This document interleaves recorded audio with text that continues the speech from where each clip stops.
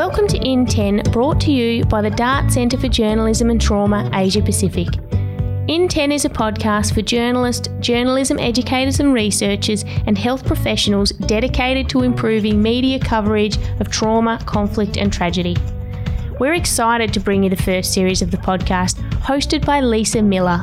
Lisa is co-host of the ABC's News Breakfast program and was a foreign correspondent for the ABC in Washington, D.C. for 3 years, covering major stories in Asia, London and America, including the 2005 Bali bombing and the controversial hanging of an Australian drug runner in Singapore.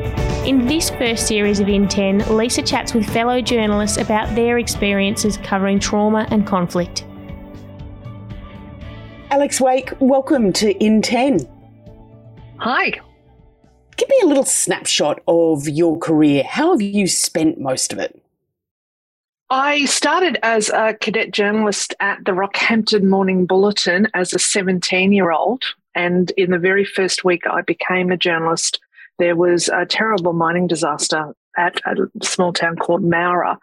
And the very first story I ever wrote was putting numbers into a computer on how much was being raised for the families of the miners who had died. So there I was, 17, all of a sudden in the middle of, one of the most traumatic stories of the time in a little country newspaper. I spent a good 7 years working in regional Queensland in newspapers in Rockhampton and Mackay, and then with the ABC in Rockhampton. I also travelled overseas and worked for what I call a Tits and Bums tabloid in Ireland. It was a little bit of a shock to the system for a country girl to suddenly be working in a paper where they really did have page 3 girls and stories were literally made up. So I worked overseas in Ireland at this Tits and Bums newspaper, which was fantastic, and I learned a lot there. We were doing stories about the IRA, and I had to knock on doors and get stories. And when I was there, an Australian soldier had been killed in Germany, and people literally knowing that I was Australian would stop me in the street and sort of say how terrible it had been. So there was a lot of sort of trauma work there. And then I was the news editor for the ABC in Central Queensland, again, for about 4 or 5 years before moving to the ABC newsroom in Brisbane, where I also had a training role, and I travelled around the state talking to journalists about various things that they were doing. So all up, sort of in domestic news, about 15 years.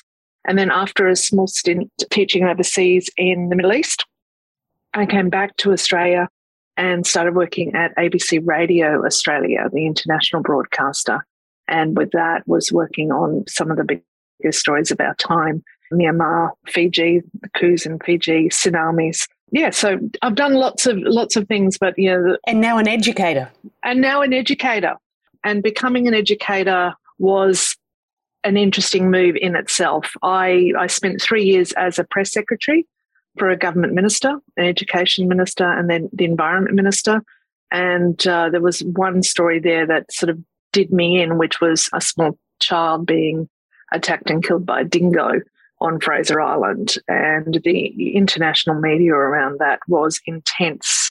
But just the horror of a family losing a child and trying to talk about it and get the minister to talk about it. And also, dingoes are Australian animals and deserve to be protected. But yeah, that was quite a story. So anyway, I became an educator because I wanted to improve journalism.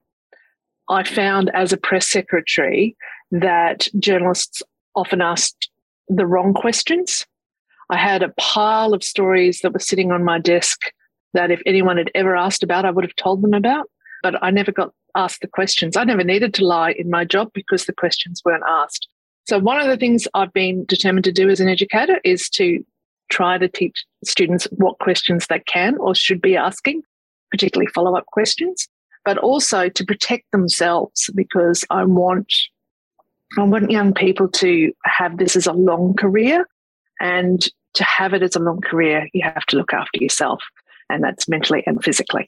I imagine as a 17-year-old doing that early story about the mine deaths, that it probably never crossed your mind the impact that your work might end up having on you?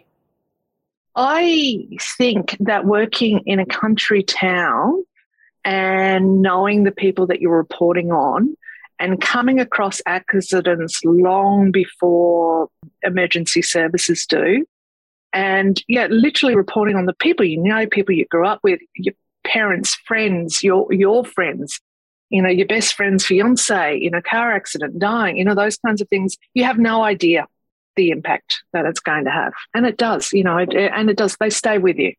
What do you reckon you've learned over the years about trauma and the impact it can have on us? What I try to teach the students is to acknowledge and know that you are going to go to stories that are going to be traumatic, and that you need to have already built in habits to your life which will help you when the situation turns bad. So that's things, and, I say, do as I say, not as I did. It's about exercising and healthy eating and finding friends outside the profession who can ground you.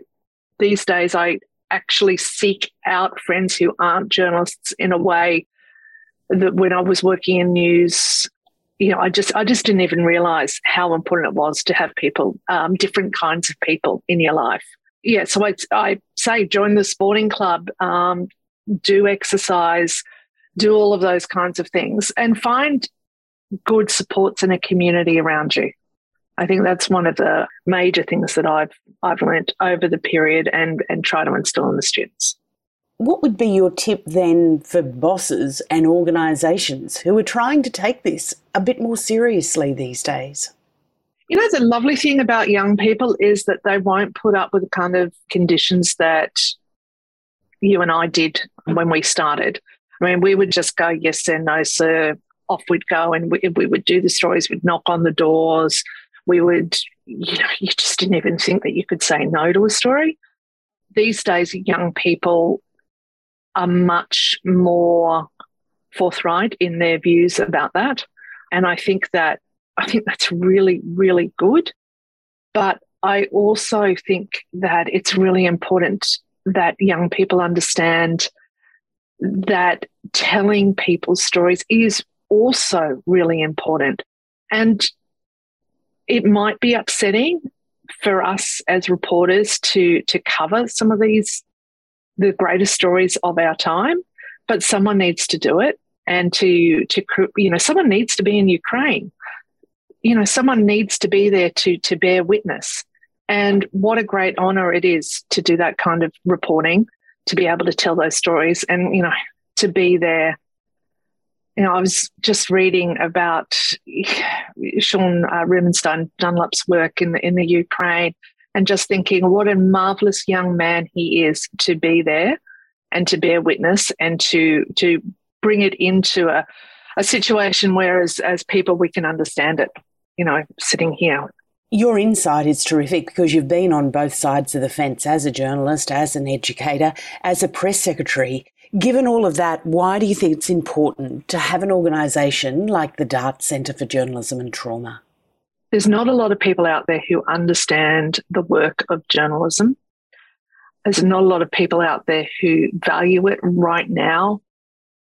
When you say you're a journalist, when I started as a 17-year-old, people, I know they used to say we were like used car salesmen, but I only ever got pride in my job. When I told people I was with the ABC, they would say, what a wonderful place to work. And it was really a matter of pride to say I was a journalist. That certainly doesn't exist anymore. So to have something like Dart, where there are people who understand the work, understand the value of the work, who can provide support for us in our most darkest hours and in some of our lighter times as well. I cannot more highly recommend the Dart Centre and what it does. Alex Wake, thanks for joining us on In 10. You are welcome.